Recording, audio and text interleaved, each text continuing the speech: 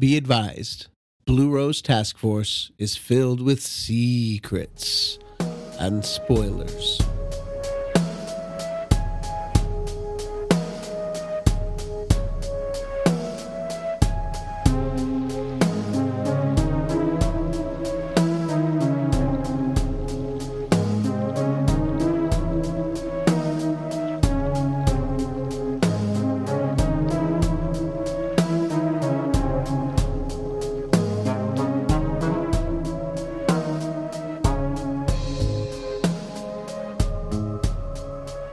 Welcome to the Blue Rose Task Force podcast, where we look deeply into Twin Peaks as a whole, one episode at a time, using the full scope of the show Twin Peaks and all its official media. We don't use the word canon, but we do consider all official releases important because Lynch and Frost have approved their presence.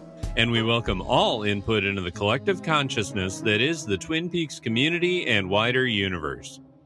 This podcast is a watch-along podcast for those who've seen all of Twin Peaks, including the third season, which we consider as we go along.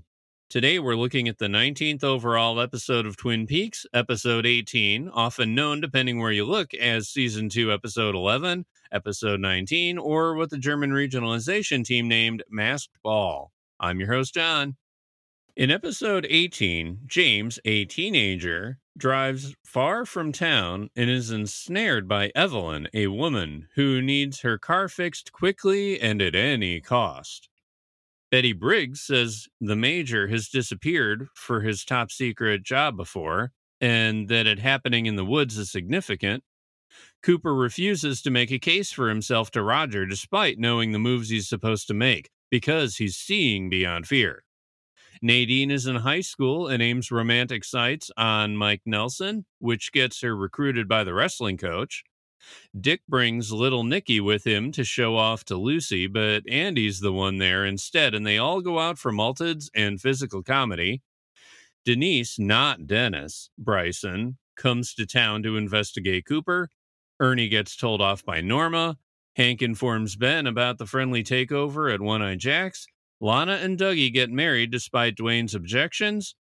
Cooper gets a threatening tape from Wyndham Earl, and Josie reveals a lot of her situation to Harry, but makes a deal of protection instead with Catherine, which we learn is under false pretense because Andrew Packard is alive.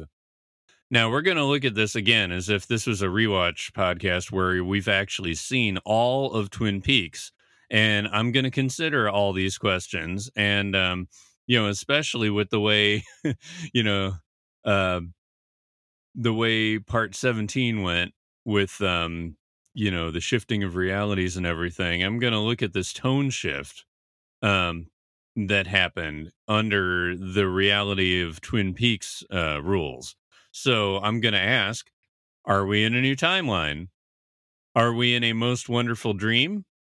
Or are we in a nightmare? And then I'm going to ask, how do characters' plans evolve in this supernaturally laced environment? But before we can go into those kind of questions, of course, first we're going to start looking at it by how it was created in the first place, and we're going to look at some production history. Now, this is the first episode that Dwayne Dunham has directed in the season 2. And it's really the first one he's directed since episode 1, which was the initial follow-up to the pilot. So, he was there instrumental in getting everybody back on like a Lynchian wavelength when it comes to this. But like, why was he missing since then? I'm not really too sure. I mean, obviously season 1 he was missing because he was editing Wild at Heart, but that movie debuted as season 1's airing was wrapping up, and then production didn't start up until June and July after that. So I'm not really sure why Dunham was missing in the first main story arc of season 2, but here he is now. And, he does good, solid camera work and everything. And, it's kind of hard to see his stamp on this one. other than, it definitely feels like a Twin Peaks episode, despite, some of its plot lines. And, the same can be said for, for Barry Pullman. Uh, his contributions aren't really talked about anywhere that I could find. And, he's a workman, he does the solid craftsmanship. He takes care of characters, and he's very dependable. So, we've got a very dependable team on this episode. Though I suspect probably more so why their work isn't really overly noticed in this one is because we get we get the first details about the Black Lodge here, and of course we get the first appearance of Denise, and those pretty much overshadow anything else that's happening in this episode. As far as the Black Lodge goes, per Essential Wrapped in Plastic, we've got Frost, who he told The Independent in 1992 that Dion Fortune's psychic self-defense was exactly where I got the Black Lodge from. The whole mythological side of Twin Peaks was really down to me, and I've always known about the Theosophical writers and the whole group around the Order of the Golden Dawn in the late 19th and early 20th century. William Butler Yeats, Madame Blavatsky, and a woman called Alice Bailey. And, the Golden Dawn, that should ring any bells for secret history fans. But in reference specifically to Bailey and Fortune, Frost told John Thorne that they influenced me as a young person, and it became the basis for my thinking about the duality of good and evil in the world. Is evil, in fact, made manifest anywhere in the world? Which is kind of where I see that he and Lynch are lining up nicely, for what the foundation of Twin Peaks is, because they both do focus on the duality. It's just that, Frost is installing an actual mythology to kind of ground it. Frost continued, and the Black Lodge was all about the idea that there was, in fact, a true manifestation of evil that needs to be actively and physically combated. We never got a chance to tell all of it. So, I've heard that Lynch was uneasy about making the stuff about, like the lodge space, a physical state that you can, bodily go to. I think he liked there being, analogs to it, but and by that I mean, like the waiter, the giant, that sort of thing, like can kind of poke into reality. But as far as crossing the threshold, I think that kind of is where we hear Lynch getting uneasy about it. But, considering all that, here is where that very specific goal starts to, become an endgame location. Briggs went to the White Lodge in its introduction last episode at the very end, but, now we hear, it's like, this is the Black Lodge. This is going to be the final battle site for this season. We do have Denise coming up, but we also have the first appearance of Lana, Evelyn, and little Nikki here as well. And remember, I did say last episode that one of the mission statements was to, to keep Twin Peaks exciting after the Laura Palmer mystery. Like, usually, like, you'd find a way to, like, maybe, move out of town. But because it's this town, you need to move people in to keep it exciting, at least according to the way that the writers were thinking about it at the time. So, we get Robin Lively, she says, she looked at all the other ladies on Twin Peaks already and said, I can't compete with that, but I can still be creative with this. I've got to stand out. And she said that in Reflections to Brad Dukes. And, this is why she chose a Southern accent.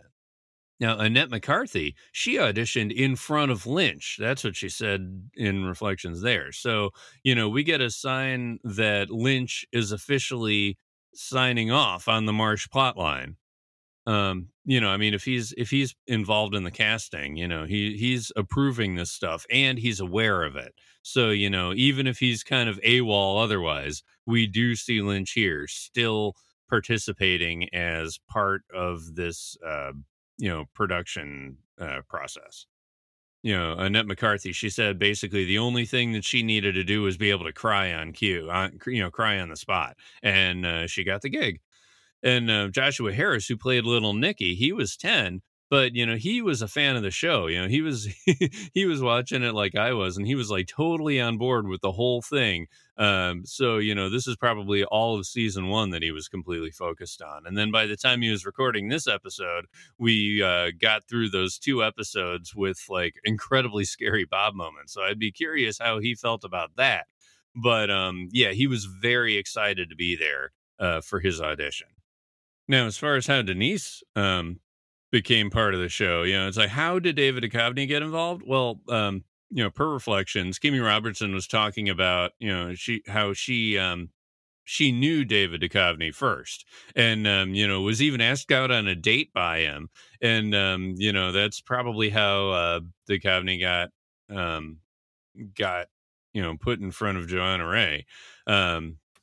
And maybe he was doing it just to get cast, but Kimmy does have a good sense of humor about it. She's like, well, he never brought me on any of his shows, but she was sounding kind of like she was having a good humor about it at the time. But anyway, yeah, she did put him in front of Joanna Ray, and basically told her that, he was very charming. As far as how Duchovny heard about it, in Twin Peaks Unwrapped, he said that he later learned that this was a character that Frost and James Spader came up with, but Spader got busy, I guess, on some kind of other project and couldn't do it, and then they opened it up to auditions. I don't know if that's true or not, but if Duchovny thinks it's true, it probably came from something. As far as his actual audition, he didn't dress up for the part or anything. The only thing he says he brought was a nail file, and he that opened him up. I guess it's kind of like how Richard Beymer worked great with the prop of the cigar. As far as Denise herself, Frost in Reflections, he said, I wanted to introduce a character that had transgender issues. I just thought it was an interesting subject that hadn't really been tackled much. Certainly not on network television. I also thought it was interesting. It was an interesting dilemma for Cooper to have a relationship with a guy he had known as a guy, but now preferred to be a girl. So as far as the use of the word dilemma, it's like, let's look. Okay, this was 1990. And sometime, like within the next 5 to 10 years, we've got,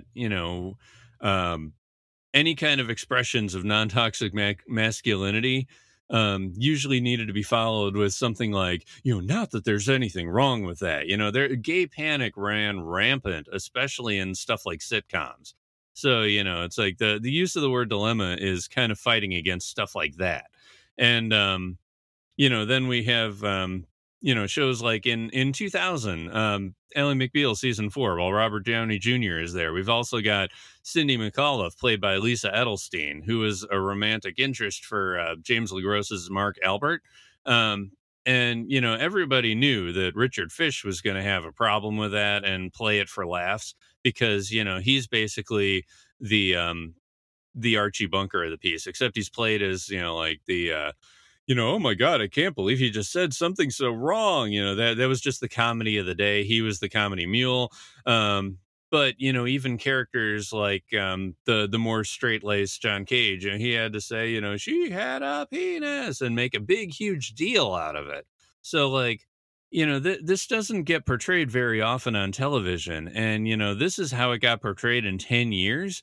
It was the struggle of Cindy to fully be accepted and recognized as competent.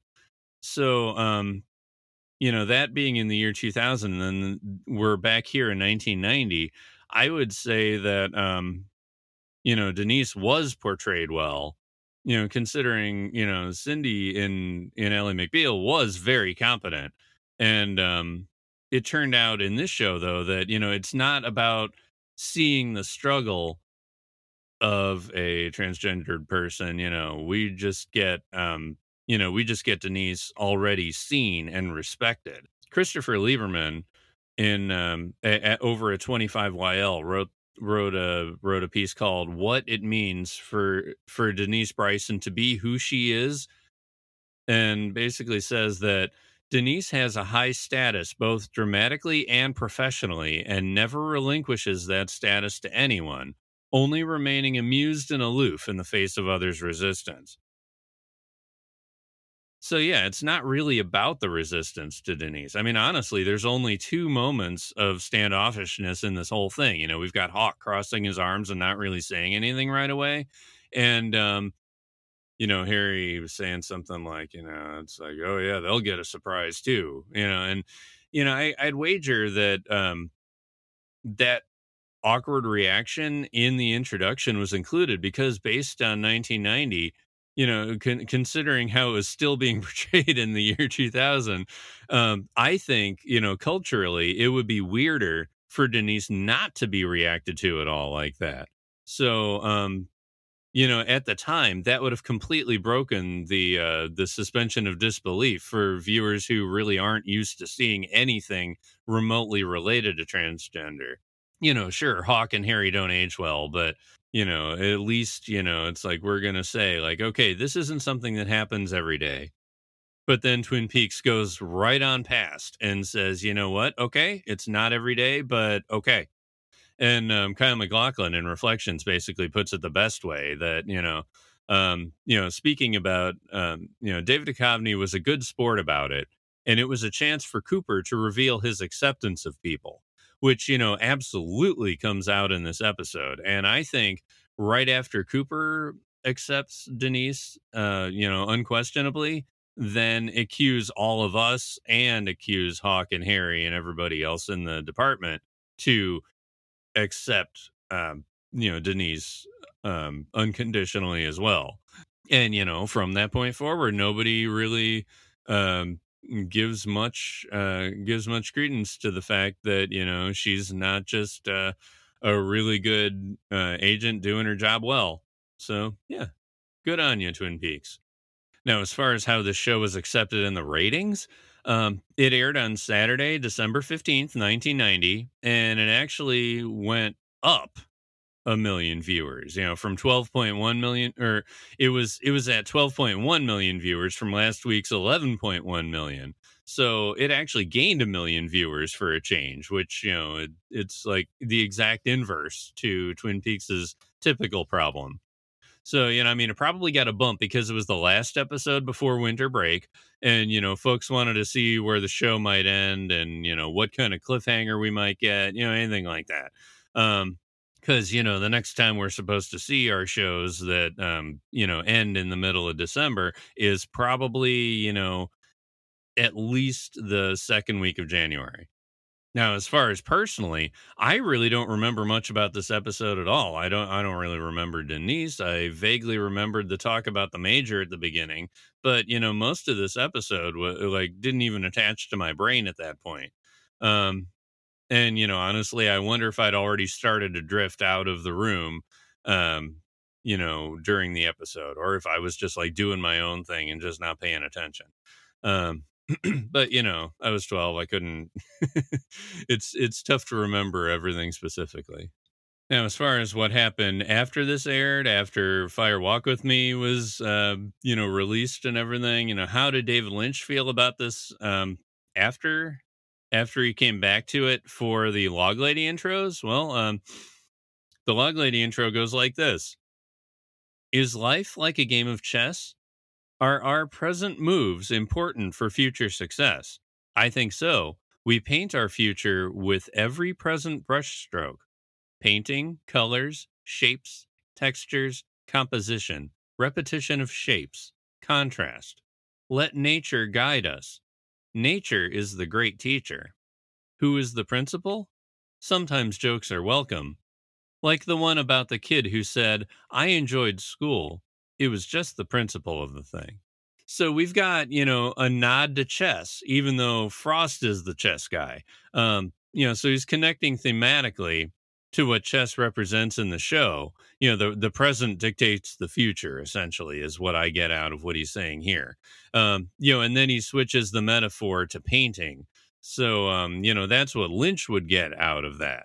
So, we kind of get like in a quick couple of words here, we kind of get how Lynch and Frost kind of meet on the middle for at least this kind of foundational thing with Twin Peaks.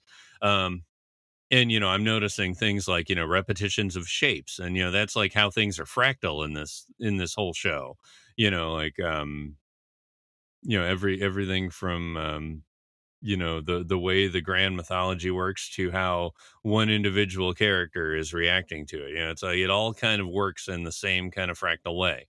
And, Lynch's advice to let nature guide us, what is in our hearts will fix us if we follow it. Denise showing up in that scene with Gordon later on, with, fix your hearts or die. I kind of feel like Lynch was already sort of feeling that connection where, it's like, be your authentic self and you will be your strongest self.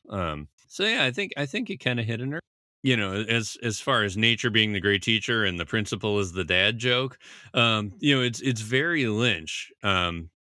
How he always seems to cloak his main thematic beliefs into something that makes him smile. Is he hiding it behind comedy? I mean, yeah, but is he making you not think about it too hard? You're just kind of absorbing it. I kind of feel like, the smile is there when he talks about stuff like this, so you can feel a positive thing toward the concept that he's trying to give us. All right, so before we dig into the episode properly, we are going to get some words from our fellow podcasters at Ruminations Radio Network. You've been listening to another fine podcast on the Rumination Radio Network. This is Game Agent E.T. from Oh God, It Hurts! And we hope you keep on listening to our fine podcasts here on ruminationsradionetwork.com. All right, we're back. And we're going to start out by looking at, something that I probably should have started looking at last episode. With the tone change, like I looked at it more from a production history standpoint last time, but I mean, based on how things change in the future and like how, Cooper can, quote unquote, travel back in time and change everything. It's actually worth fielding the question, are we now in a new timeline since the Laura Palmer murder has been solved? And, my knee-jerk reaction is to say that, no, there are too many connections of the old continuity to be straightforwardly a new timeline.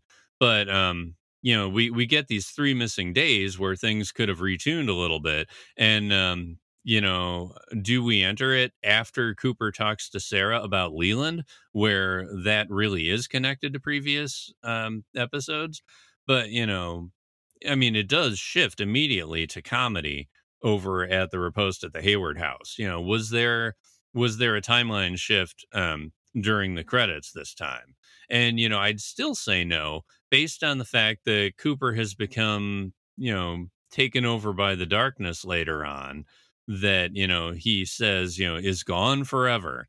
So, I think it's more about being stuck behind wishful thinking rather than, a completely new timeline. But, like in season 3, we do see that, we're kind of aligned with the season 2 story elements. It's like we do see Hawk seeing the curtains, and then, he never talks about it again. And Annie appears in Laura's diary, when they're still talking that, Laura was a girl who died once. But then, once part 8 enters the picture, things do start to begin to change slightly, even if it's just turkey jerky. And, this new timeline that Cooper begins in part 17 by, taking Laura before she dies in the Fire Walk With Me death scene. That all seems to kind of assert itself right around then. So, with the 3 missing days, are we in a world that, has all these new elements over the top of itself, changing, how even the characters see things? I mean, it's possible, but, I think it's more to do with, we're now in a world that doesn't necessarily want to believe what happened had happened. Or, we're in a world that's looking away from what happened and, the white of the eyes, and, it doesn't want to be affected by what happened. So, we just see a lot of things not being affected by what had happened in previous episodes. But, I don't think it's a timeline issue. I think these soft reboots of characters that we're getting from the production side leave room for new perceptions. And, it's like there's these new frequencies that characters are kind of existing within that we get glimpses of in every Twin Peaks episode. It's like there's this new approach to how characters perceive their reality. And essentially, I think, when you're looking away from the complicated and the difficult things, it's easy to be taken over by the effects of the woods when you live by Twin Peaks. And, this is how I see season 3 as well, by the way. But, the main push of these perceived effects in the woods there are likely in, season 3 being steered by Cooper's dark side, So it all feels kind of like it's of the same pressure. Whereas, right here in these episodes, the tone shift changes all the time. It seems to be kind of being steered by each individual who we're looking at. It's like everybody is being influenced by the woods and being influenced by this dreamy state. But, it's just a matter of whether, we get people, clearly in the realm of comedic farce, that are kind of seeing it in like this, a most wonderful kind of dream, or then we'll get more and more people kind of seeing this place as a nightmare, and it's like none of these takes are actually realistic based on how we saw Twin Peaks up to now, but it just depends if you're seeing the world with love or if you're allowing your fears to drive your vehicle. And that's kind of what I'm going to do here is I'm going to break this down into the people who kind of exist in a positive frequency and see Twin Peaks that way, and then people who exist in a negative frequency and see Twin Peaks that way. Okay, so now I'm going to ask you, are we in a most wonderful dream?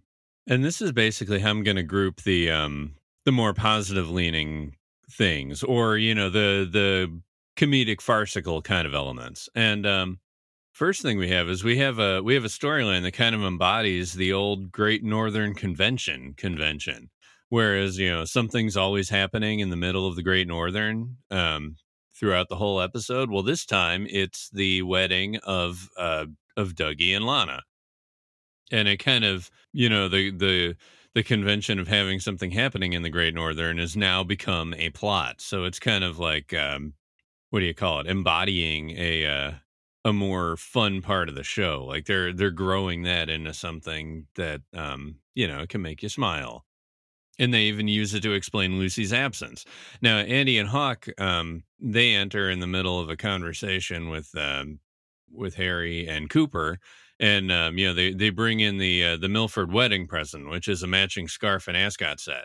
And Hawk mentions Dougie weddings are a seasonal thing, like the return of the salmon. And Cooper cheekily responds, "Marry in haste, repent in leisure."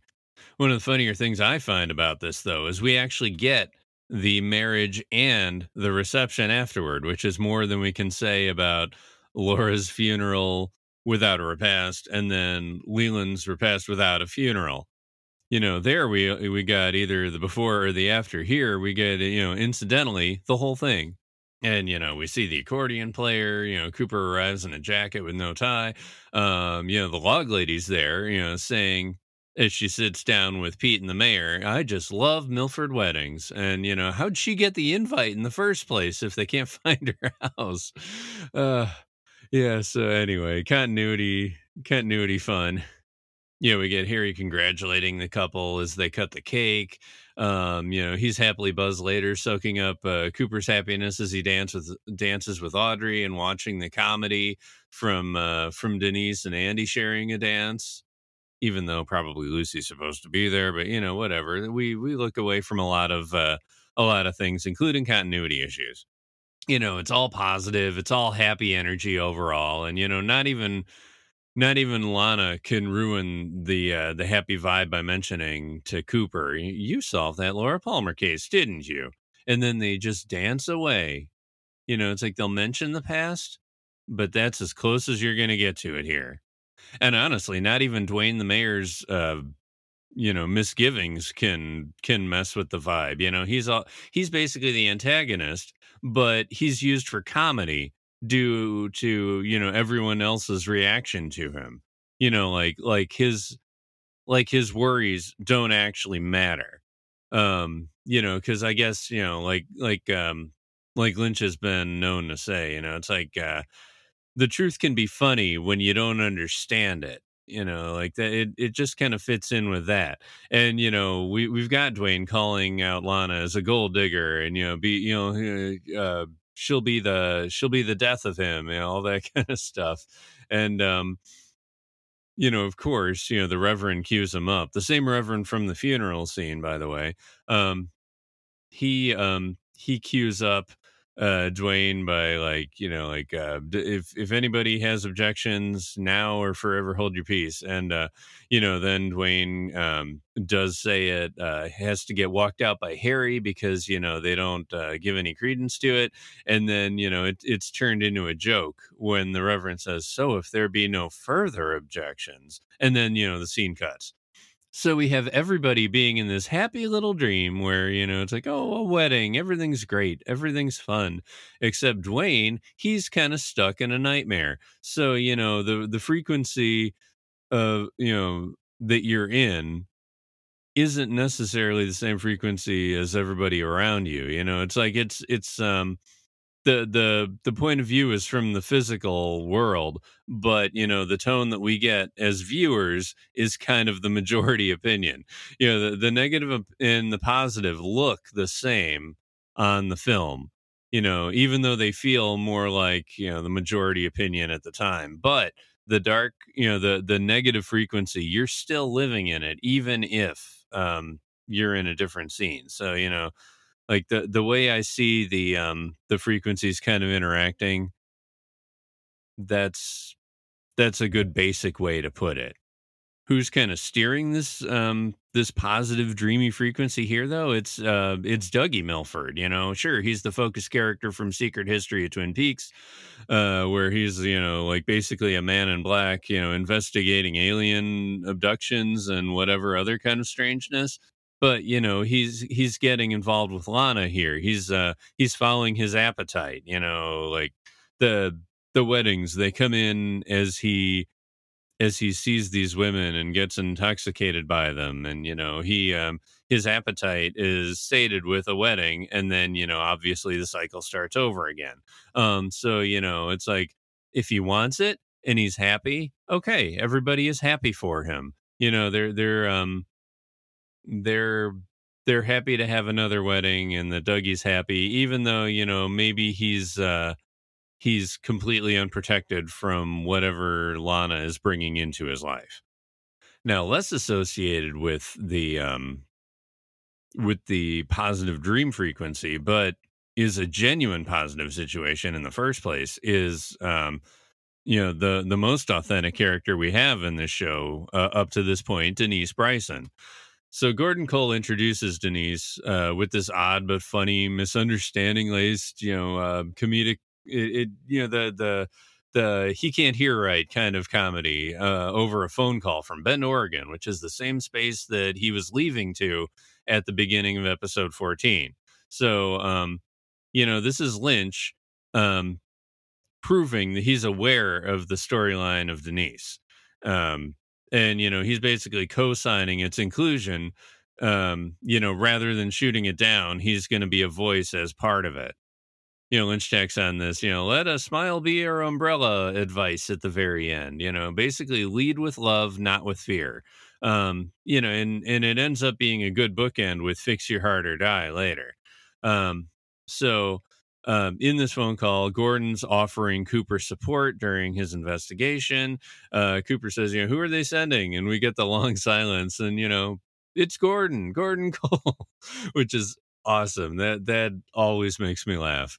Then Gordon understands and says, oh, Dennis Bryson. And Cooper says, a good man, Harry, no nonsense, which, of course is supposed to lead to a funny laugh for the viewers because, it sure looks like there's a lot of nonsense. But the way they handle the nonsense is absolutely wonderful. Denise walks in and, Cooper reacts and, like, oh, and then, Denise basically says, it's a long story, but I prefer Denise if you don't mind. So, establishing terms and, later on, Cooper actually calls her Dennis and, she just corrects her. She corrects Cooper and he says, I'm sorry. And then they just move on. It's, it's like with the whole pronoun thing that has come up in popular culture to the point where, even I've heard about it. That's only been in the last like what 5 years in like normal culture. So like this was pretty nice to see back then. So anyway, we see Denise, talking about catching the bouquet. No, none of the other ladies were ever a wide receiver. It's fun, but it's just it's not at Denise's expense. She tells her story. It was last year. She was working on suburban surveillance. The target seemed to only sell to transvestites.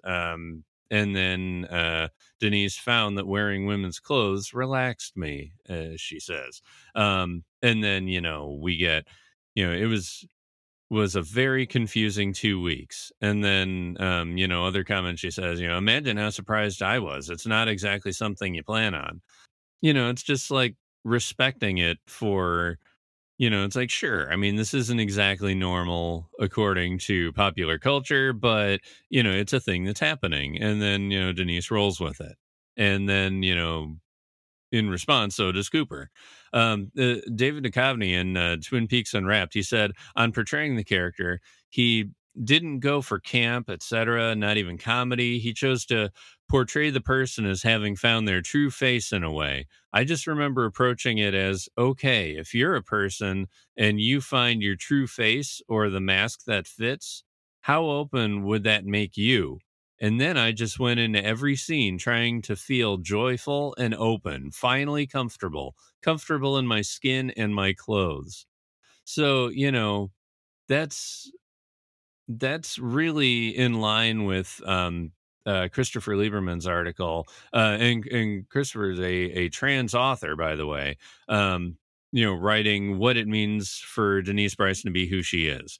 And, Lieberman doesn't really give a final answer on, whether it's good representation or not. I mean, I think, Christopher's not too much,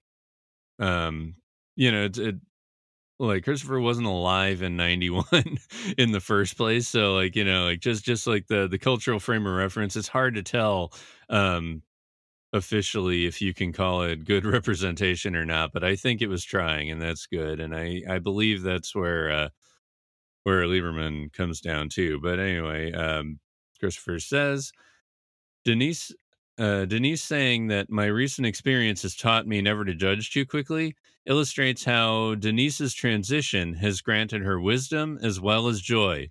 She is excited to tell Cooper all about her new life, which is so pleasing to hear in immediate contrast to Hawk and Truman's judgmental stares.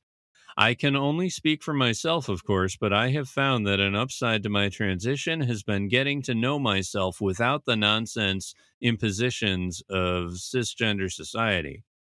Denise's comment about getting more in touch with her feelings clearly defies the expectations that would have been forced on her when she identified as a man. There's no getting around the fact that life for a transgender person is full of hardship and pain, but when I watch TV for enjoyment, I don't always want to be reminded of those things.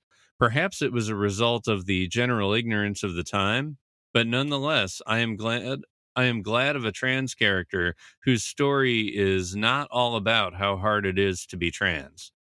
So I do appreciate, as John, your host, that, it does reflect well on the experience of actually realizing one is trans, but it happenstantially also works out really nicely for Twin Peaks because it really is consistent with the main themes of Twin Peaks.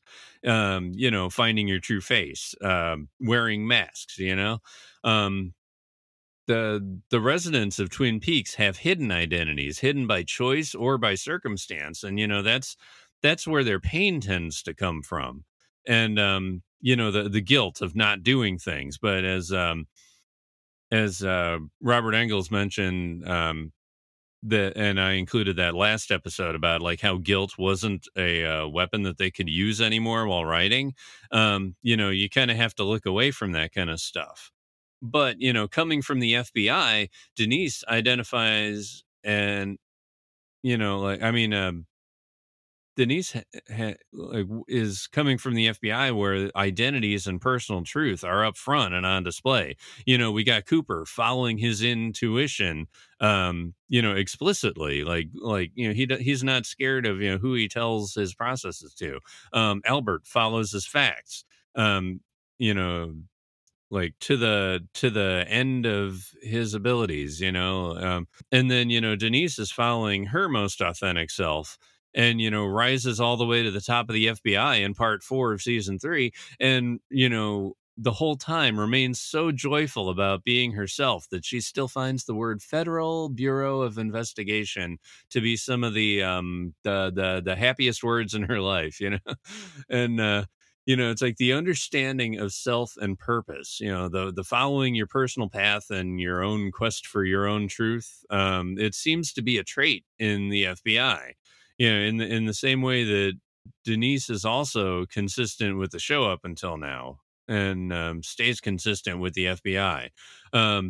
Being authentic to yourself on the outside as you are on the inside is also a good portrayal of Jungian integration.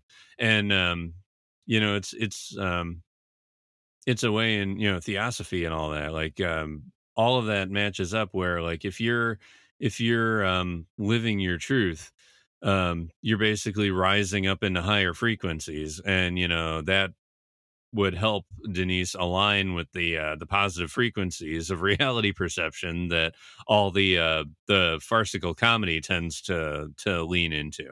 Though, for different reasons. It's not that Denise is caught up with the delusions. It's just, that she kind of operates on the same level as all that. And then we're getting it's a less of a physical transformation in a person's present, but we do have Nadine Hurley, protecting herself within this massive delusion. Nadine comes from it from fear of the world in a lot of ways, and she has to be sort of dreaming in order to be this kind of brave. But we see Nadine kind of transforming into the Nadine that she always wanted to be. She starts out in this episode between classes. She seeks out Donna, and Donna asks if she had heard anything about James, and the closest she gets to reality is knowing, it's like, oh, Eddie's friend with the motorcycle hasn't been around for a couple of days, so she's kind of aware of James, but not in any sort of like familial way like she should. What she's focused on is asking if, Donna's still going with Mike, and then she says, don't say anything, but there might be some major chemistry developing. And, Mike passes by, says hi to Donna, and completely ignores Nadine. So, it's like that. What she's talking about is obviously a delusion at this point. And, Donna's kind of amused by this whole thing, but also kind of horrified. She's like, what about Ed? And there's this cute dialogue with Nadine, talking about, it's like, well, Ed stays in and Mike goes out, and and it's just like, this pro and con between, it's like Mike is doing everything Nadine wants, Ed is doing everything that, makes her make it, he acts like he's old enough to be my father.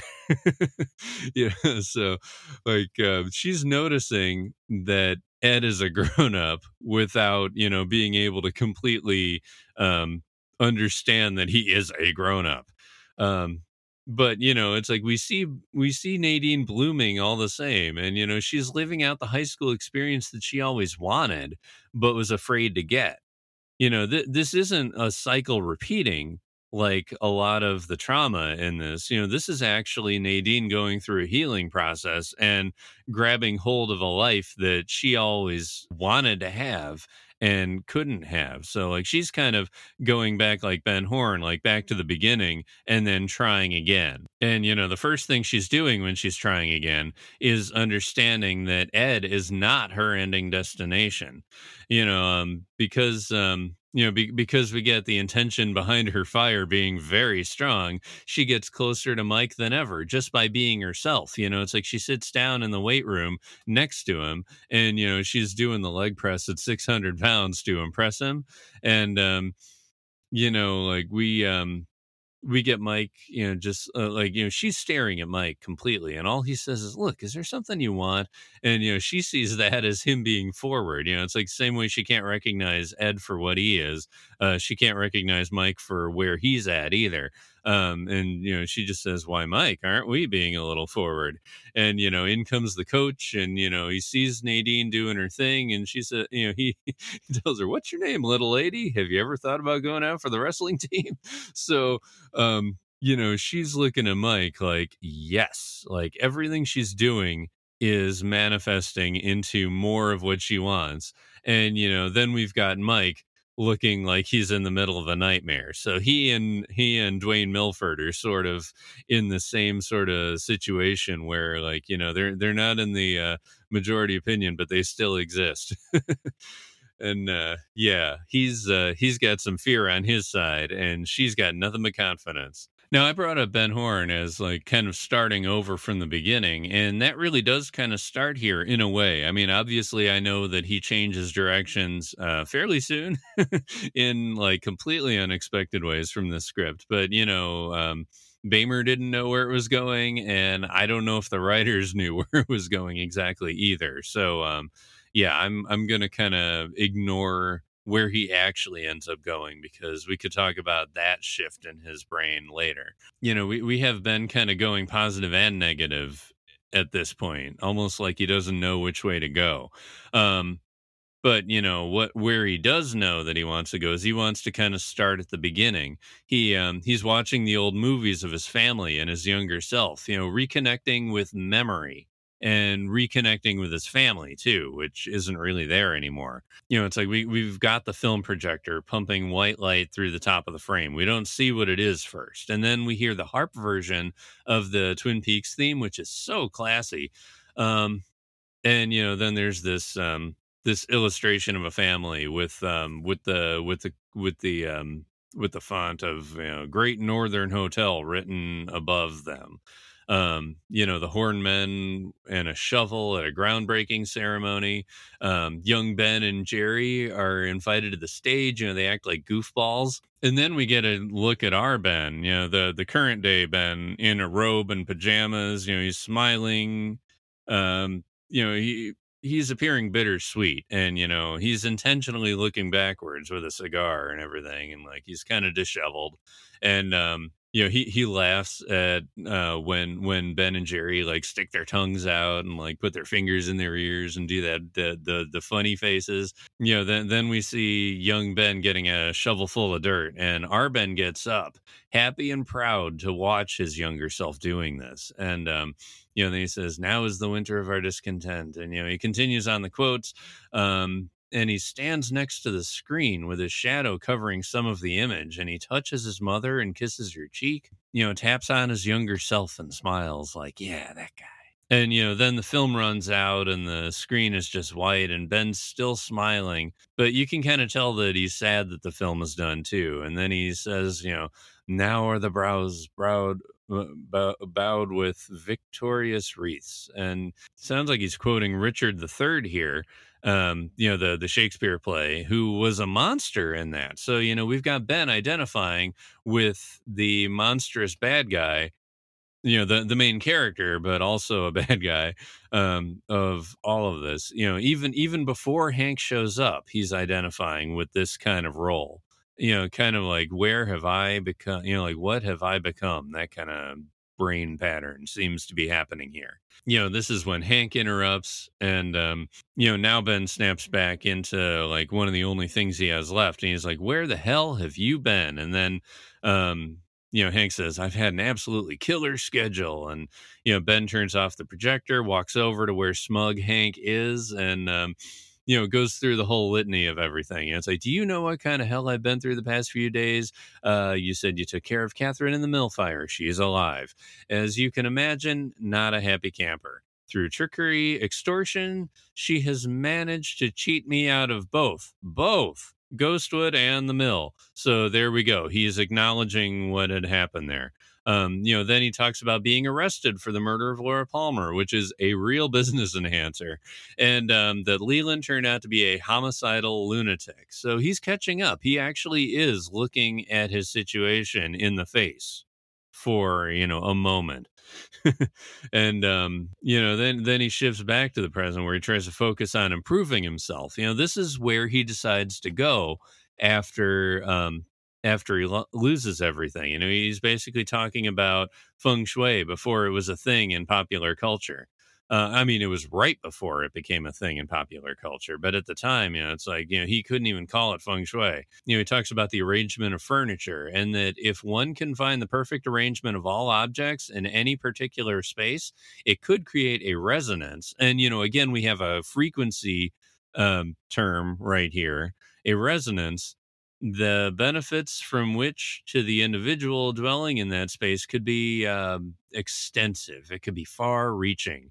So, we have another thought about frequency being able to put you in a good place. And, that's thematically close to, golden shovels, which was actually in the beginning of this scene. It's not explicitly tied at this point, obviously, but it's like, he in a way, Ben Horne is beginning a process of, trying to shovel himself out of the shit.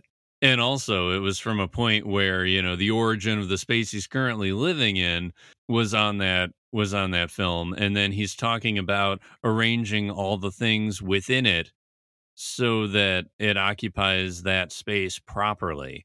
Obviously he's going to have a delusion in that space where he breaks through, being a bad guy in the Civil War, and then ends up winning his way through it. It's like even a bad guy can become victorious. And then from that point, he wakes up to himself in a blatant way and tries to be good. So, from that point forward, he can also hear the resonance of a frequency that is probably Josie at the end of this season. And then he hears that hum again with Beverly, where he eventually is told that he is a good man. So, the redemption arc of Ben Horne is officially already started, even though he's still not completely at rock bottom until the end of this scene when, his extensive and far-reaching changes are far to come, but that's probably mostly to do with the fact that Hank finally reveals his hand of card, and he's like, "That's fascinating, Ben, really. Listen though, what we have to talk about now is One-Eyed Jacks." And then he goes into, here's how it is, and like, Ben, he even shouts Ben twice, like he shouts Ben after he says it once, just to catch Ben's attention from this, could you help me move this desk thing? Ben's Fix Himself project has to take a seat because, he owns One-Eyed Jacks. And, Hank says, no, there's been a friendly takeover. And, then he admits that, he doesn't work for Ben anymore. And then Ben gets really, really happy with himself because he figures it out. He's angry, but he's proud that he pieced together what happened, and tells Hank that Jean Renault is the one who's in charge now, quote unquote, and then says he's a psychopath. You are dancing with the devil. And then like, you think I'm just gonna sit here and let you take all this? And then we've got Hank like grabbing him by the scruff of his clothes and saying, "Ben, life is change." And that's an interesting place to put this opposing thought process. Like having Hank say that life is change, and we've actually got Ben trying to make changes on the interior, whereas Hank is talking about the change of the exterior. And we've got Hank being great here. I mean, Chris Mulkey and Richard Bamer together in this scene, it's really solid acting on both parts. And this is honestly probably the last time we see Hank remotely threatening. Because I mean, we've already seen his peg get kicked down a little bit, by getting beat up by Jonathan, et cetera, et cetera. But here he's kicking Ben when he's down, and it doesn't elevate Hank's level of villainy, but it does put him back to like, okay, this is where he's threatening. He thought in season 1 that everybody was kind of under his level, and that's when he can be threatening, is when he's that kind of a bully, basic. And we've got Ben calling him out, don't patronize me, you goon. And this is where Hank actually grabs Ben and says, "You're a mess, Ben. Look at you screwed up, boss man, you're out, Ben." And the second time saying it, that he's out, it's more understood because Hank just gave all the context and Ben kind of figured out some of it too. The second time you say something, it's more understood. The first time you're reacting to it, the second time you have a chance of understanding it. Two coats. But yeah, anyway, Hank lets Ben go, walks away.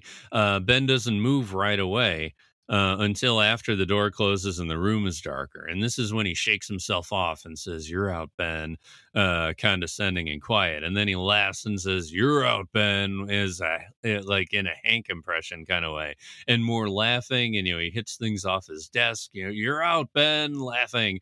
Then he turns on the projector and he sits cross-legged on that newly cleared spot, and he makes deer shadow puppets coming in from the right. And Bamer in Essential Wrapped in Plastic, he said, "No one had said cut yet, so I kept going. There was just something about that scene where I felt totally comfortable. As an actor and in my own mind, I didn't have any anticipation about what was going to happen the next second. Usually in the back of my head, there's a little voice that is the actor looking at the next mark where I'm supposed to go to.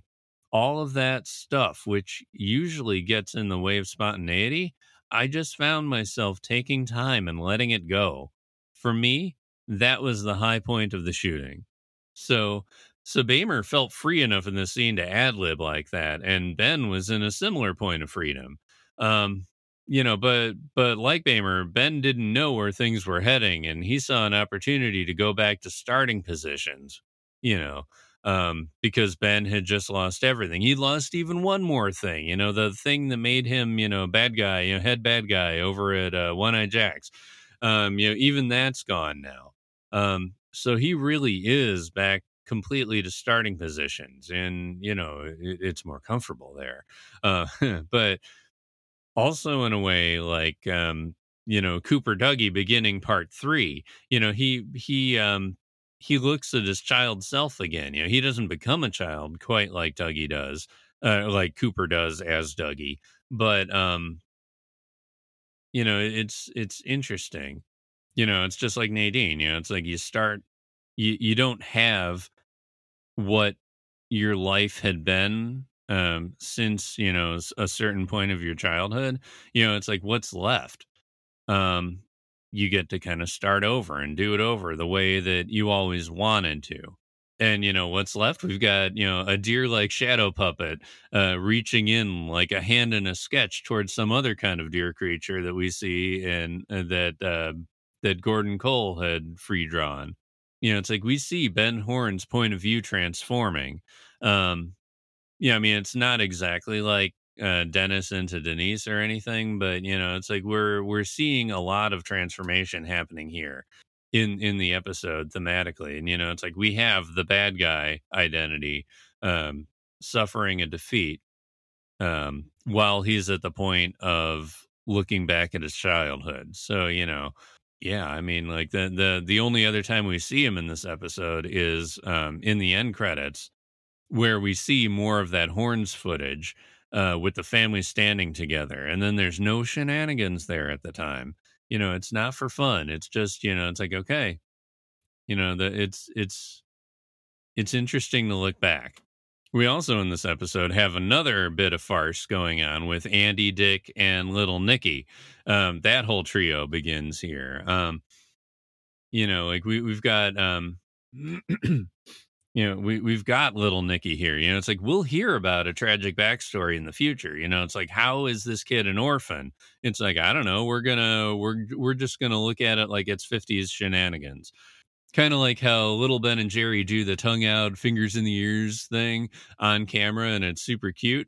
We've got little Nicky supposing to be cute, or supposed to be cute, and he's doing things like blowing whipped cream in Dick's face and spinning Deputy Andy's diner chair. So like where Ben and Jerry grow into. So, like, little Nicky could be that devil character that you're seeing, except, it's always going to stay in farce. And you also figure out that, you also figure that Leland probably would have been around the same age, being traumatized and groomed by Bob at this point. And, Laura was being groomed by Bob, too, at that age. You got to wonder, based on the way Twin Peaks looks away from everything, is this how Leland was treated, too? Like it was a big farce. Is that how Bob was allowed to take over? In this scenario, like if it was Leland, would Deputy Andy see Leland and Bob flip-flopping in a dreamy thought balloon, in the next episode, instead of seeing little Nicky as a devil? Would the town allow Bob to grow because they were showing the whites of their eyes to everything but the farcical side of being a kid in Twin Peaks? It's like instead of, well, again, using guilt, it's like if there's no guilt, it's like, what do? You don't put the kid in therapy, you put him into goofy physical comedy. It explains how Leland could have maintained two dual identities all those years, singing and dancing and being all, this is a show. And how Ben could have become the conniving adult that he possibly is turning away from. And, sure, though for little Nicky right here, so far the farce kind of comes from good intentions because, it's at least from Andy. Andy goes in there. The first thing we see from him is he's putting a Lucy tag on, this little nice flower on, or a nice yellow flowering plant on Lucy's station. And, this is when Dick comes in with little Nicky after being fitted for a new wardrobe and on the way to Malted's. So, it's like Dick does want to give this kid something happy to think about, even though it's self-serving on Dick's part. And, he says, because Lucy's not there, they can't really spend the money and show off anymore. No more Malteds. And, Nicky's upset because of the broken promise. And, as a dad, it's like, you don't break a promise with a kid like that. Good Lord. But, Dick is Dick. And Andy wants to help. So it's like, oh, I'll take you out for Malteds, little fella, or, however he says it. Now, Andy didn't do it to show up Dick. He did it because he saw somebody who needed help and he helped. And, of course, Dick, he's like, because he's competitive about it. And, next time we see him, they're over at the Double R with Norma. And, Norma's just beaming at this kid, serving little Nicky. It's like, oh, a child, so happy. So, this is where, the whipped cream and the, the falling down, it's like Uncle Andy went funny boom boom, didn't he? And Andy just saying, gosh darn it, anyway. It's like it's all this like wholesome 50s-ness. Just like Leave It to Beaver or whatever. Though, in a way, though, it's very condescending to little Nicky. And, he's 10. They're acting like he's a kindergartner. And, he's easily like, 4th grade or so. And, like, I don't know. It's there's a certain dissonance to it, and I almost wonder if that was like in the back of the writers' brains when they were coming up with this whole thing in the first place. But yeah, it ends up on that physical comedy where you know, Dick's dignity is sort of hurt, and Andy's dignity and physical self is sort of hurt. It leads the way to possibly getting fear that Nikki is cursed in some way, but as of here, it's like Andy is still basically looking from the point of view of love.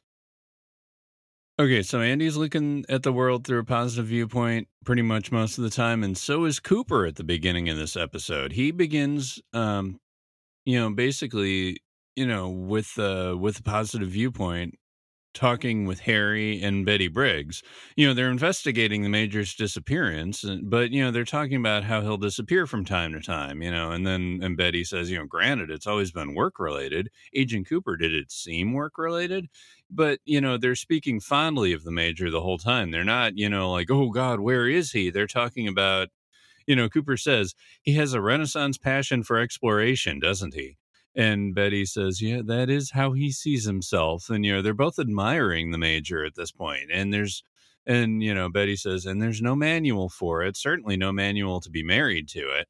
But, they do want to find him, but, they're not fearful about where he's going. They'd rather reflect on the good elements of the mysterious man. And, sure, they're wary of the woods. We've got Betty saying, the fact that you were in the woods is very significant. Confidentially, he talks about them constantly. And, Cooper asks, has he been attempting to contact some element that lives in the woods as part of his top secret work? And she says, that's classified. So they're respecting the Major, and they're also respecting the woods here. After Betty leaves, Cooper says, Harry, the Major didn't just wander off on some work-related assignment. The flash of light I saw is a powerful force that exists in those woods. So, again, that's kind of the three-part here. We've got the we've got Earl, we've got the Black Lodge mythology coming up, but the third part of that is this powerful force that exists in the woods. It's like we get all the lore we need to start with right here. But still, Cooper is in a positive place when he goes to see Roger and his assistants next. And the first thing we see in that scene is that word processor. I mean, this is in that zone of typewriters right before computers. And, the desktop computer hasn't made it everywhere yet. And this Apple word processor is like top of the line stuff for people that are used to just typing with typewriters. This is, it's quite a time capsule. But yeah, we've got Cooper going in there, and instead of giving Roger anything to work with, he says, I have no defense. I'm completely confident in the rightness of my actions. Some of it happened outside Bureau guidelines, and I will pay the price for that. But I am innocent of any criminal wrongdoing. If they wish to charge me, I will defend myself in the court of law. And that's it. Roger nonverbally calls out his stenographer to stop. And then he says, Dale, there's a right way and a wrong way to do this. And the first thing we expect is a bureau man to stand up for himself. Now, a man who can't or doesn't even try, he may be packing feathers, where his spine is supposed to be. And, like Roger's basically saying, okay, here is the process. Please, what are you doing here? And then Cooper smiles and says, Roger, I know the move I'm supposed to make, and I know the board. I've been doing a lot of thinking lately, and I've started to focus out beyond the edge of the board at a bigger game. And you've got Cooper getting thrown when Wyndham starts playing off the board with that chess game that they're going to be playing later. But yet here, Cooper is doing it. So, maybe if Cooper knows the reasons why someone is playing off the board, he has this confidence. But if someone else keeps the reasons to themselves when they're playing off the board, it makes Cooper nervous. So yeah, there's knowing that you're coming from a good place, and then there's fear. Again, a duality. But right now Cooper isn't showing fear to what he can't control. Until he gets the Earl tape later. And Roger's just asking him what game, and Cooper gets all he gets all philosophical about the whole thing, and the sound the wind makes through the pines, it's that's almost like a Lynch direction note right there. He says more wind when he wants something to be mysterious. And then Cooper goes on, the sentience of animals, what we fear in the dark and what lies beyond the darkness. So Roger says, what the hell are you talking about? And then we get Cooper basically answering with the thesis statement of the season 2 at this point. I'm talking about seeing beyond fear, Roger. So is fear the board? That he's playing on, that everybody's playing on in the FBI? It equates in some capacity anyway. And then he specifically says about looking at the world with love. So, Roger brings up the charges against Cooper, and he says, these are things I cannot control. And, Roger doesn't understand. The suspension will remain in force. And then he says the next move is up to the Canadian government and the DEA investigation, which begins today. You've cracked a big case. You've been under a lot of pressure. I may recommend a full psychological workup. So, he's thinking Cooper is basically jumping ship from sanity. And, Cooper only answers, thank you for your candor, Roger. So long, fellas. Then he gets up and, there's that flute cue of the Freshly Squeezed theme. And, Cooper leaves and it's focused on the holster, gun, and the badge. So, Cooper's kind of leaving behind his old work identity. It's like his identity is now not his job and not the gun and the holster and the badge. It's like it's not I am the FBI here, because he's actually in a good space and he isn't focused on fear at all. But we've pretty much covered everything except for the fear in this episode. So now I've got to ask, are we in a nightmare? And it may be a silly place to start, but I'm going to start with Ernie over at the Double R. Enter Hank and Ernie in their hunting clothes from a fatiguing hunting expedition. And, Norma goes up to Ernie and asks, catch anything? And Ernie says, I hope not. And, judgment from Norma's face, big time. And then he catches on and says, oh, catch anything, as if he made the mistake of hearing. Came across a 12-point buck. And, then he elaborates on this giant story, and Norma is buying absolutely none of this, and basically says, oh, is it being mounted? And Ernie sidesteps around that into, I should check on your mother. Then Norma says, she's not here, she's gone back to Seattle, and that's where I think you should go too, and walks away almost through the returning Hank. And Hank talks to Ernie, oh, that, it basically justifies how Vivian not being there makes his current situation easier to pull off. And, I think that's also a cue so that the viewers don't have to pay any mind to it again. But, I really like that, even though there's all this, all this negative frequency stuff, that's going on with Hank and Ernie, Norma decides to push against it. And, we get a Mod Squad reunion with Clarence Williams III, who plays Roger, and who also played her co-star back when they were both on Mod Squad together. So, we've got Norma and Roger sharing a scene. There's big smiles from both of the actors. And, he's like, I've heard so much about the pie. And, we get Norma again smiling when she's serving up little Nicky, Andy, and Dick.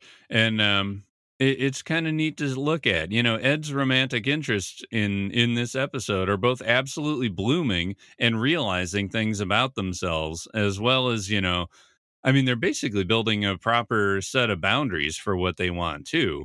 Nadine may get a little pushy with Mike in a way, but we've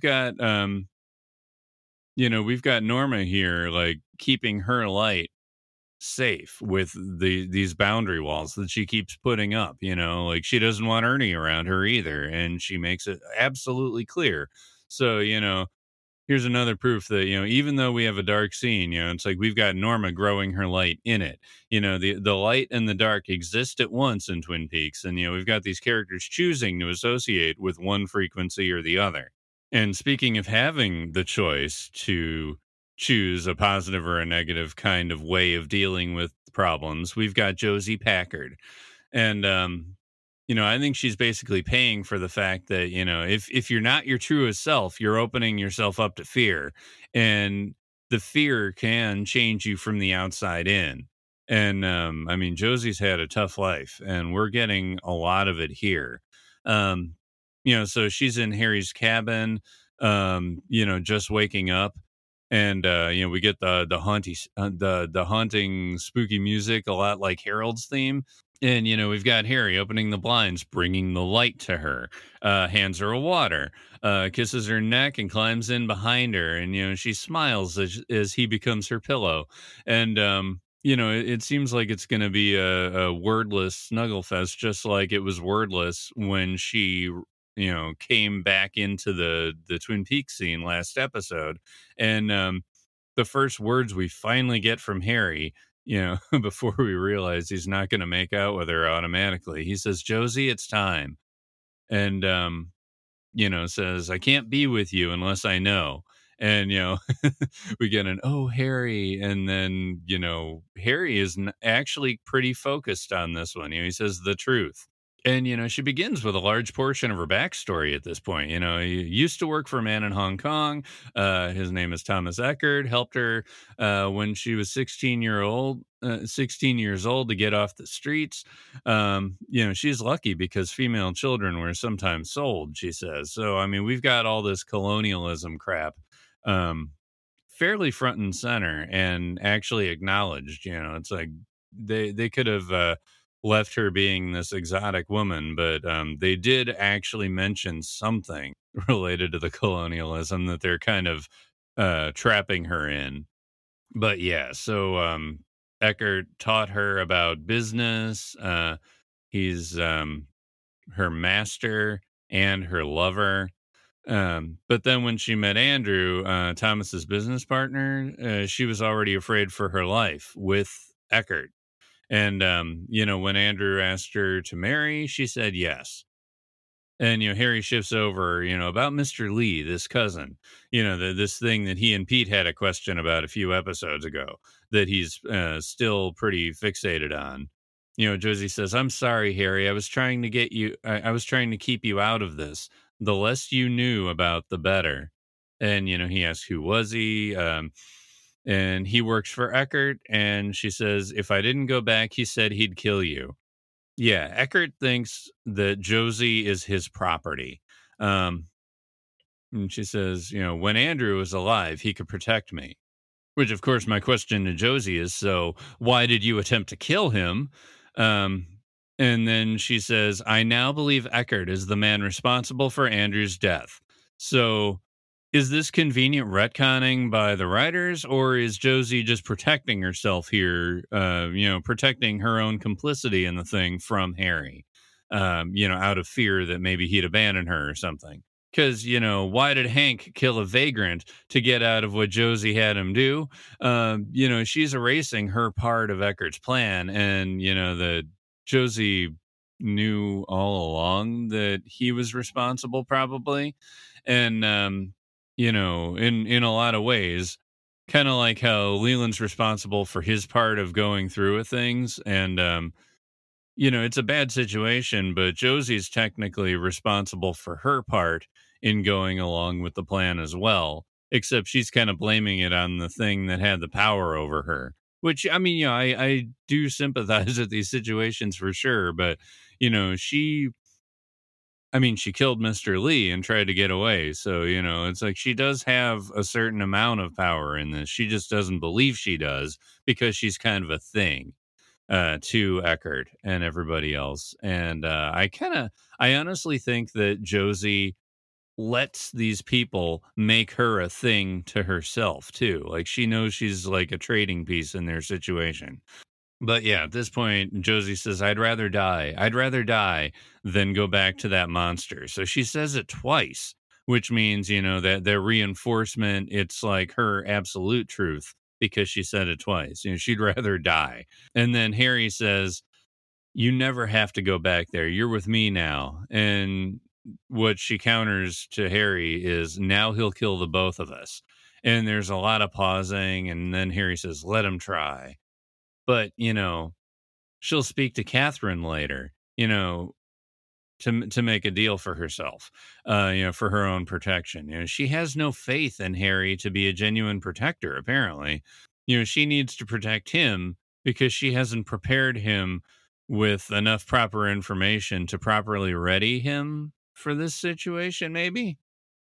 Yeah, I mean, he's an innocent from the outside looking in, and she does seem to love him, but doesn't believe that he's able to protect her at the end of the day. Or is technically she just protecting her darker parts from Harry so that he doesn't see her like that and then, likely turn on her as most people do because it's a transactional relationship that she's had all her life with everybody. Or, does she just believe that, because of all this history, does she believe the Major's biggest fear that love may not be enough? When speaking to Catherine later, there's this black and white photo of Andrew Packard at the beginning of the scene, looking up off camera. So, it's almost like he's looking up at Josie, judging her for her part in Andrew's death. But, we also know that's just like physically there to show a picture of the guy who's going to be walking on screen. So we have a better clue as to who this mysterious person is. But, Josie begins this scene with her talking about Andrew and Eckert. It's interesting that Eckert surfacing in the same episode as Earl's voice seems to lead to parallels, that Eckert is kind of on the same scare level as Earl. But we've got Catherine, hearing this story from Josie about, Eckert being responsible for Andrew's death, et cetera, et cetera. And Catherine says, tell me something I don't know. And, what Josie counters with is, you're in terrible danger, Catherine. And, Catherine basically says, you help kill my brother. Try to cheat me out of my land, my family's life blood. And that makes me think of Don't Sell Your Blood that Carl Rod tells Crispin in season 3. Utterly destroy my existence, and now you want to save me. And, Josie says, I had to do those things to stay alive. And she has no one else to turn to now, has nothing, and she's at Catherine's mercy. That all makes sense, except that she had an offer from Harry. So Catherine says, let's be practical. What do you propose we do? And, Josie says, I don't know. And Catherine says, then I'll tell you. From now on, you work for me here at the house as a maid. You move your things to the servants' quarters. You disobey me if you lie to me.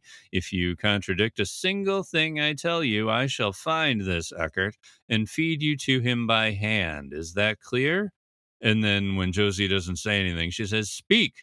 So, yeah, Josie says, yes, I understand. And, Catherine's basically turned her into a servant, but also turned her into a thing that she is going to use for any of her whims. And I can kind of understand the revenge angle if it was just a revenge angle. It all kind of tracks with how she feels about, Josie killing her brother. But, then we find out there's a plan to it later, but at this point, Catherine is saying, fine, we'll talk about this Eckert some other time. You may go to your room. So she's telling Josie her first command. And, Josie just says, thank you, and walks away. But Catherine stops her and says, I'll take breakfast at 7 in my room. Coffee, juice, dry toast, oatmeal. And Josie just says, yes. And Catherine says, sweet dreams. And, that's when Josie leaves, and then in walks Andrew. And I'll be talking about the Catherine and Andrew side of this in a little bit, but we've got Josie not believing love is enough and letting people turn her into a thing. And honestly, Evelyn Marsh actually has a lot in common with Josie in this episode. It's like they've both let themselves become possessions rather than people, and they allow others to define them as such. How do we get Evelyn in the picture of Twin Peaks? James gets involved with her. And right now James is basically operating under love is not enough, same as Josie, and probably same as Evelyn. He's running from one battleground. He basically cedes the win to the darkness of Twin Peaks when Maddie dies. It's like it doesn't matter how much love he and Donna have. Um, he is basically saying, okay, I got to get out of town. This isn't enough. The love goes to hell. It doesn't matter if we're happy. So, he's letting the darkness win Twin Peaks, and he's driving into it. And, he ends up leaving, and then he finds Evelyn. And, of course, what's his first instinct? To help. So, his light, his light isn't gone. He's just letting Twin Peaks kind of have a victory over him. And he has to go away from it and into his own drama to get through it, I guess. So yeah, I mean the episode starts with that high school guitar, and it's that total rockabilly thing for James. And James is riding on the motorcycle, and this is material unused from the pilot that Dwayne Dunham knew about because he was there editing the whole thing.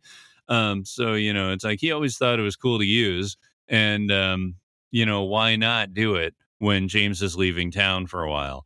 And we've got this establishing shot goes on for quite some time, but then it's a 2-lane road that he's driving on, but then he veers into the oncoming lane and out of the camera.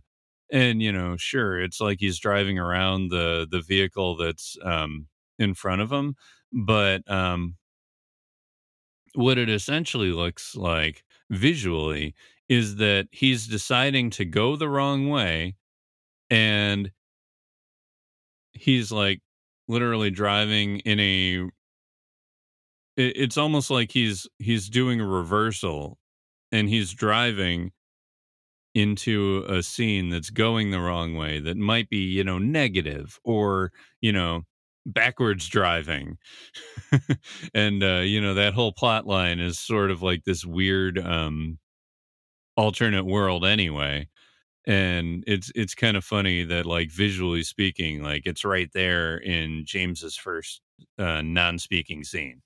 And then he pulls up the hideout Wally's, or Wally's hideout. It's written hideout on top, and then Wally's underneath it. So that's kind of an inversion too.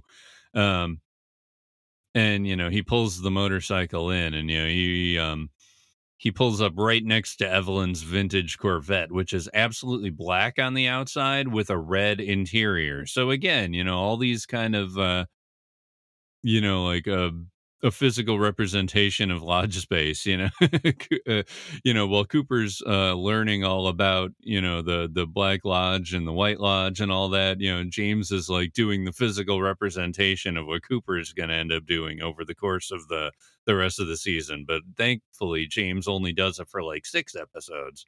And when he goes into the bar, he sits right next to Evelyn, orders a beer, and she tries to basically net him like she's in a noir movie and he's her patsy. So is there someplace you're going to or running from? She basically kind of comes on to him. It's like, can you do anything with cars? Thinks it'd be she basically thinks it'd be a good idea to fix that car before her husband gets back, which implies that there's a threat with her husband. Add to the Nora comments about men being all right until they pull the trigger. James basically offers his help again right here, and like, even though he's in the middle of his own problems, it's interesting that he always tries to be helpful. And, is that why James has always been cool? Because he always tries to help anyway, no matter what kind of drama is going on in his head. Uh, but anyway, he doesn't help right away. He says, mind if I play the box first, which is, the jukebox. And then she gives him a coin to play it. And he picks I'm Hurt Bad, which is what Bobby plays for Norma on the way out the door in the pilot. And, Evelyn just watches James park his forehead up against the jukebox. And, we've got James, going further into music at this point. And, music helps take him somewhere else. And, it goes along with that comment, he's only quiet on the outside. But anyway, that goes into a commercial break. And then the next time we see him is at Evelyn's garage, and he's actually taking a look at this old school Roadster. And, the car is absolutely gorgeous. And, we've got Evelyn in red, just like red curtains probably. And she's telling him, Jeffrey loves his car. And, she doesn't know where he's traveling this week on business, but she knows that the car is built in 1948. So he tells her about his things, but not about his life. We've got Jeffrey has to have the most unique and beautiful toys, and they need to be perfect. And, this is obviously Evelyn referring to herself and her own situation, her own requirements for her lifestyle, and, how she's treated by him. And, this is where I really get the Josie connection. But, James's thoughts are, on the same kind of situation as, he's not concerned about how his bike looks, but where it can take me. And, she asks, where do you want to go? And he talks, it's not really a place, it's a feeling. So, feeling rather than a physical thing, what is a feeling? It's kind of a frequency, like a negative or a positive frequency, perhaps. Extra textual to the show at the time, but, thematically relevant all the way through anyway. And, James talks about riding at night, turning off his lights and rocketing blind into the dark. So, he has no problem, getting close to the darkness, and he keeps flirting with it. But, it's like the horse is the white of the eyes similarity too. It's like how he was with Laura. He just closed his eyes and turned off his light and drove into the dark with her. Is that how he found Laura in the first place? It's like he kind of flirts with danger this whole time. That's a little much for right now. Right now, we get the agreement that, James thinks that he can fix the car. And, Evelyn gives all these definitions. There's a room over the garage, room and board, anything else you think is fair, implying a relationship with her, possibly, probably. And, then she says, I really do need to have it fixed before Jeffrey gets home. And, there's that threat again of, one of his toys not being fixed, and, retribution coming if he gets home and it's still not fixed. But then, she adds, I'd like you to stay, James. I'd enjoy the company. So, she's, putting herself on the table as well at this point. But yeah, Evelyn has possessed James's services. He's a thing, he's a function for her as well. And, just like she's a function for Jeffrey and or Malcolm, maybe that's what she feels like she has in common with James, and that, that's kind of what starts, her liking him in the future, and kind of allowing him a chance to be saved before the situation gets worse. But, as of right now, Evelyn just leaves and James stares off, and, he's just found himself another, unattainable, troubled blonde who, just acquired his services. Now, I mentioned that the Black Lodge is mentioned in this episode. We've got, Cooper. He's just in a shirt and tie, no coat at this point, and he's pouring coffee, which, to me says, this is going in the right direction anyway, even though they're just talking about it, talking about the negative side of things. But, this is where he first hears about the Black Lodge with, Harry and Hawk. Harry asks, what are you going to do if we can't find a way to get you cleared? And Cooper says, well, Harry, the giant says a path is laid, but is formed by laying one stone at a time. And, then this is where he pauses to ask about the White Lodge. But, mentioning the giant in a time when continuity isn't mentioned very much, it's like this associates the giant's part of the mythology and Cooper's openness to the mythology with this new additional lore here. We're supposed to take it as, a thing to really pay attention to. And, this is when we find out Hawk is there too. Both he and Harry know something because they look at each other. And Hawk asks, it's like, where'd you hear of it? And, Cooper says, it's the last thing Major Briggs spoke of before he disappeared. And this is where we get Hawk's classic monologue. Cooper, you may be fearless in this world, but there are other worlds. My people believe that the White Lodge is a place where spirits that rule man and nature here reside. And, Harry backs him up and says local legend goes way back, which is, funny when he also knows late in the game about Owl Cave, so it's like there are memory issues with this stuff, just like, Albert talking to Gordon about the Monica Bellucci dream that, it's like, yeah, I'm beginning to remember it too. Like you can only remember the supernatural stuff when you need to remember it. Not before, it has nothing to do with, writers not quite knowing the future. It's just, yeah. But, anyway, Hawk, excuse me. Anyway, Hawk goes on to elaborate. There is also a legend of a place called the Black Lodge, the shadow self of the White Lodge. Legend says that every spirit must pass through there on the way to perfection. There you will meet your own shadow self. My people call it the dweller on the threshold. And Cooper repeats, the dweller on the threshold. So there's that too, meaning it's important again. But it is said, if you confront the Black Lodge with imperfect courage, it will utterly annihilate your soul. And, so it's amazing to me how much of this actually predicts what happens in the last part of the season and the finale. And, honestly, how close it is to the model of, the only way beyond trauma is through it. It's all metaphorical and it's all very, it's related to the internal and the external at the same time. And now that Cooper knows about this dark area, it's like there's mail being dropped on a desk and, that lodgy soundscape, like when Cooper first met the giant, that's the kind of rumble that's happening in the soundtrack. And, Cooper, speaking of this envelope, he says, Wyndham Earl.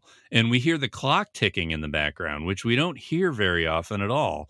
It was there when Cooper was in the Great Northern talking to Philip Gerard. It was there when Cooper was getting ready to have his dream. It's like that clock is there. Like, when things are really important, it seems. And, we see the index card drop P to Q4, chess move. And then Cooper goes through the process of switching the tape in his recorder to the tape that came in the envelope. So, we have an active inversion here as well, where Cooper usually speaks into the tape for Diane. But in this case, it's a voice that never comes through that tape recorder back to Cooper. So it's a reversal and a subversion of the voice. And we hear Earl's voice for the first time. He says, of course, you couldn't help but take note of my emphatically traditional opening. I must say, your responding move was nothing if not reflective of your predilection for the tidy and fastidious. And, reflective, seeing in self, mirror, like that kind of language is there again. And Earl says, see how my response to you begins to lead us towards a classic confrontation. And this is where Cooper looks actively serious and, worried about it, about the words that he's hearing. but there's doubt in your mind. What are my true intentions? How will you answer this time? And, this is when Cooper turns and actually begins, making movements. Earl says, hobgoblins, Dale, consistency, predictability, giving rise to patterns. We both know only too well how these patterns leave you vulnerable to attack. With you and your wounds, I with mine. Let me paint you a picture. My knight will skirmish. Lanes of power and influence will open through my bishops and rooks. Pawns will naturally be forfeit. I'm even prepared to sacrifice my queen, because I assure you, dear Dale, my goal will be to attain at any cost. The king must die. And we've got a quiet Earl here, the one that we get at the end of the Uli Edel episode, where we actually see Earl for the first time. It's like he's cool, he's collected, he's he's the sound of like controlled dread, not the 66 Batman Joker that we'll get once he starts wearing the long johns. And, also, like, this whole thing you just said is the plot of the final episodes of season 2 here. It's right here. And we see that, the manipulator is proven to be mostly correct, though, he also, talking about, he with his own wounds, he's predicting also that he's vulnerable to attack, and gives room for when he ends up actually losing in the end. So even the part that Earl won't like about his fate is still predicted here in this monologue. And we've got Cooper looking up and looking away, and the Laura Palmer theme kicks in for the last few seconds before a commercial break. So we get the Hawk the monologue about the outward mythology, and Earl's predicting the plot with Cooper and his confrontation, and all of this is here in plain sight right here, and like 13 episodes away from the end or something. It's an interesting use of setting up the momentum here. But does Dale actually see this future taking shape here, or does he like use this as a map to kind of get through Earl's plans? It's like next time we see him, it's with Denise talking about his immediate issues instead. And then after that, Dale's with Audrey dancing, and, she's all glowing at him as ever. And, he's not even thinking about what he just heard. He says, the wonderful thing about dancing, Audrey, is you never know where the steps will lead. You hang on and hope the music takes you there. So, this is a Cooper who just got information about Earl, and he's not really giving any of that any credence, because he'd rather just, let the music take him somewhere. So, we've got music in the air. Is it relating to intuition with the way Dale is talking about it now? I think so. We've got, Dale connecting it. He's kind of tying the lodge spaces together with, just flowing with music. And, it kind of sounds like he's tapping into Lodge Space to get his intuition, but it's also possible that Lodge Space is tapping into Dale to let his intuition kind of glide him right to them. And like this could all be also related to a Bob trap, and they're luring his light into the dark, just like how Evelyn Marsh is luring James's light into her dark. It's like it's not at the same level, obviously, but repeating themes, fractal expressions of the same situations happening here. And whatever plans we're talking about with what that Cooper will be lured into here.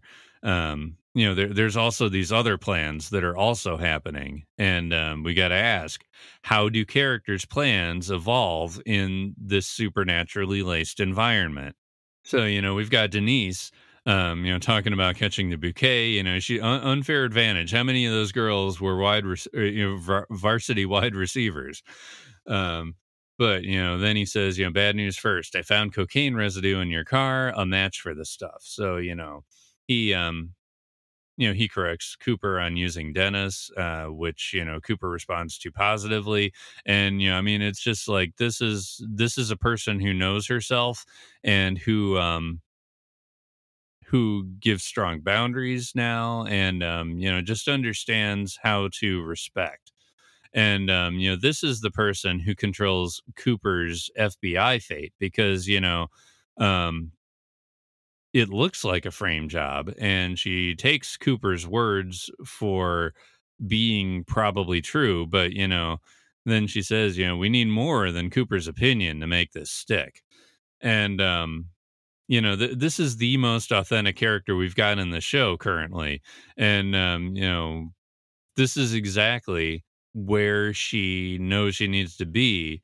Even her physical representation, it's like she knows all of this stuff and is doing it. So this is a good person to have on your side when you're in the middle of this investigation that's a giant upheaval to your way of life. So I'd say like using that kind of a positive energy, like that would keep Cooper on a positive frequency, pushing through against this darkness that's trying to, attack him. But, then we've got this plan on Josie's side with Catherine and Andrew. And, after Andrew walks out, Catherine says, happy Andrew. And, Andrew just nods and says, everything is going exactly as we planned.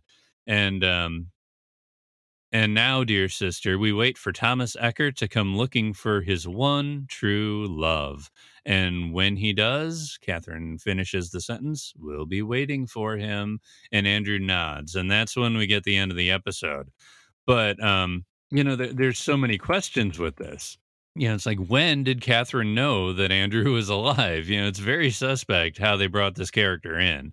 There's all this colonialism and possession brought in hard for Josie. It's like Josie is a lure now. She is bait for Thomas Eckert. She's a thing, but instead of being this thing to marry and to be with that way, now she's just a lure to bring in a revenge scheme for Andrew Packard, who is trying to, finally get one over on the guy who tried to get one over on him but couldn't. But yeah, like who are these guys that are trying to get one over on each other? Okay, Eckert is basically a looming presence made as dangerous as Wyndham Earl in the way they're used in these scenes. And then, this other one has been hiding somewhere this whole time. He's probably been at the summer home at Pearl Lakes that possibly Catherine actually did get to after she was, getting ready to do her Tojimura thing after the mill fire. But, did she know then that Andrew was already there? Like, it's all tough to understand. It's like, does Catherine's play against Ben Horn as Tojimura have anything to do with Andrew helping plan it or anything? That's also possible. There's all these motives that we could figure that, Andrew has always been revealed to Catherine, and, they've been doing this thing behind the scenes. It's like, you just don't know.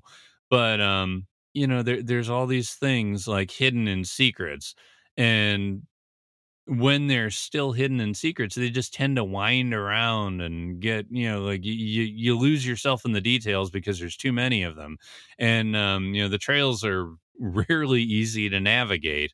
And, this is no different. This is what planning in the dark gets in Twin Peaks. It's like, it's just convolution. It's about repeating patterns. It's about, secrets and hiding and, hidden identities.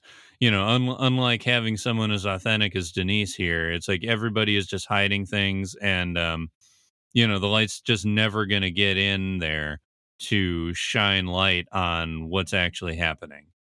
And of course, it's not going to end up going well for anybody. It's like Catherine's going to be basically like a mom to two guys, Pete and Andrew, doing hijinks together, and most of those folks are going to get blown up in an explosion at a bank. So, it's like if you're leaning into the darkness of Twin Peaks, it's not going to go well for you. But, we're going to look into that. We're going to look into Cooper's situation. We're going to look into all of that in future episodes. As of right now, we are here at the sign-off. So you have been listening to the Blue Rose Task Force podcast, a production of Ruminations Radio Network and TV Obsessive Radio.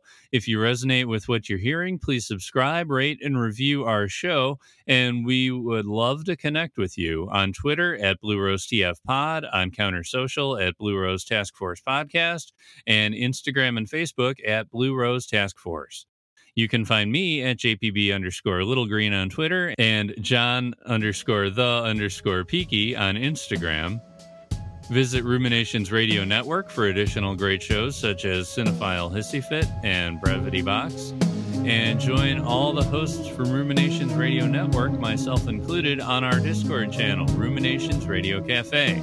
Find any number of classic 25YL Twin Peaks articles and content on many other shows at 25yearslatersite.com. And if you want to be part of our next mailbag episode, send any comments, questions, or feedback to Blue Rose Task Force Podcast at gmail.com. And we'll see you next week as we cover episode 19, the 20th overall episode of Twin Peaks. Until then, listeners, I'll see you in my dreams. I wish you the best of luck.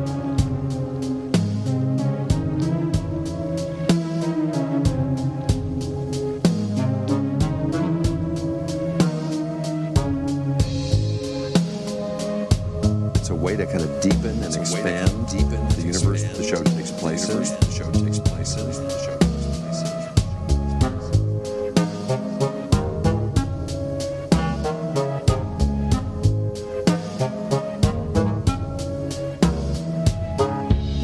They'll really dig it. This is a gift to all the fans.